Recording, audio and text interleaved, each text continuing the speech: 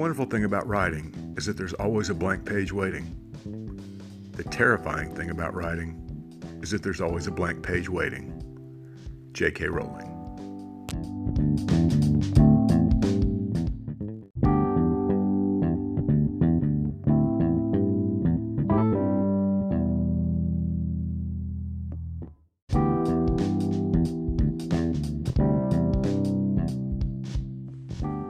Welcome to Angry Typewriter, a podcast about writing and the writing life. I'm Paul, and it's been a while since I posted a new episode, so Happy New Year. I'd like to say the hiatus has been due to a flurry of nonstop writing, and that would be partially true. I have indeed been writing copy for episodes of 3 other podcasts I do: Bookish, the Revisionist History podcast, not to be confused with Malcolm Gladwell's show of a similar name, and Everyday Saints. I'll put links to each in the show notes if you want to check them out. I say that it's partially true that I've been writing during the past few months, because while I have been researching, writing, and recording podcast episodes, I've written exactly 0 fiction in quite a while. Since I've always considered myself a fiction writer first and everything else second, that's a pretty big deal. And while I've come to grips with my nonfiction side, it's clearly time to get the fiction side rolling again. So that's what I'll be rambling on about in this brief return, reset, reboot, or whatever you want to call this episode. I did a lengthy podcast a while back in which I made the bold claim that writer's block is a myth.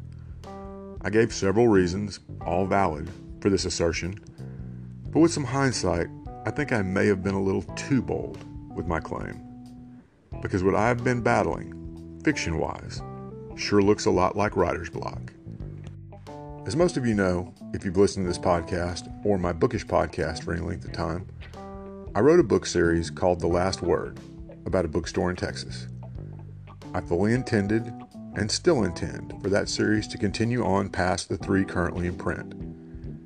Yet for whatever reason, each time I've started a new one, either the characters just stop talking to me after a chapter or 2. Yes, my characters talk to me, so do yours, admit it. Or the plot fizzled out, or it just wasn't interesting. There's no way forward from any of those scenarios. So I'd stick what I'd written in a drawer, knowing, or at least hoping, that some or all of it would be used in the future when the muse returned. But for a writer, the term "in the future" is often a synonym for never, and at the very least invites procrastination on a higher than usual level. And then I just stopped writing fiction altogether. But sometimes you get lucky, and the muse smacks you from a totally unexpected direction. That direction is now the basis of both the next Last Word novel, and perhaps a spin-off into a totally new series as well. One of the podcasts I mentioned earlier is Everyday Saints. The tagline for the show is, where we learn about the saints as we strive to become saints. Go big or go home, basically.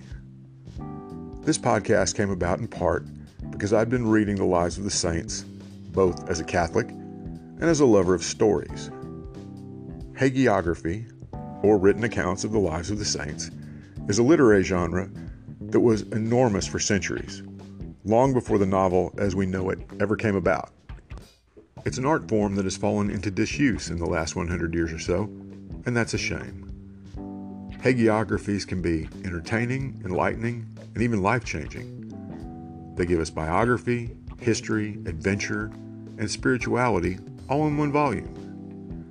It was reading a book on the lives of the saints that caused St. Ignatius of Loyola to abandon a military career and form the Jesuit order, which in turn founded universities and schools all over the world.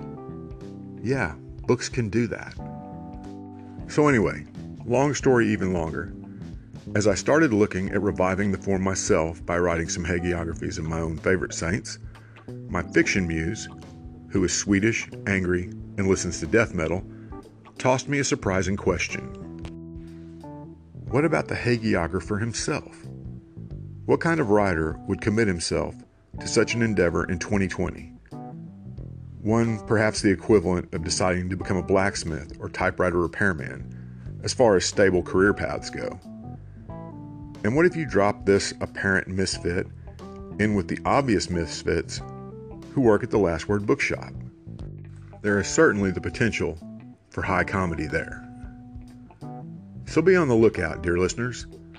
There's both fiction and nonfiction on the literary horizon, and at the very least, I have the title of Book 4 in the Last Word series set, The Hagiographer. Stay tuned. Next time, we might look at hagiography as a literary art form, as well as whether it should be considered true history, fiction, or a bit of both. We'll see. In any case, it won't be so long between episodes. We'll see you next time. Keep on writing.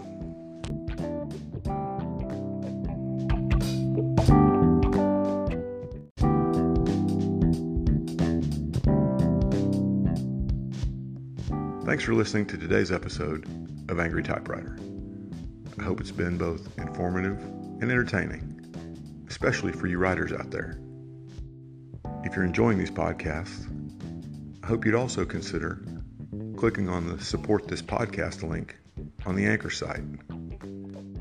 For as little as 99 cents a month, you can help keep these episodes coming, and it will also go a long way toward making this podcast completely ad-free. Thanks again.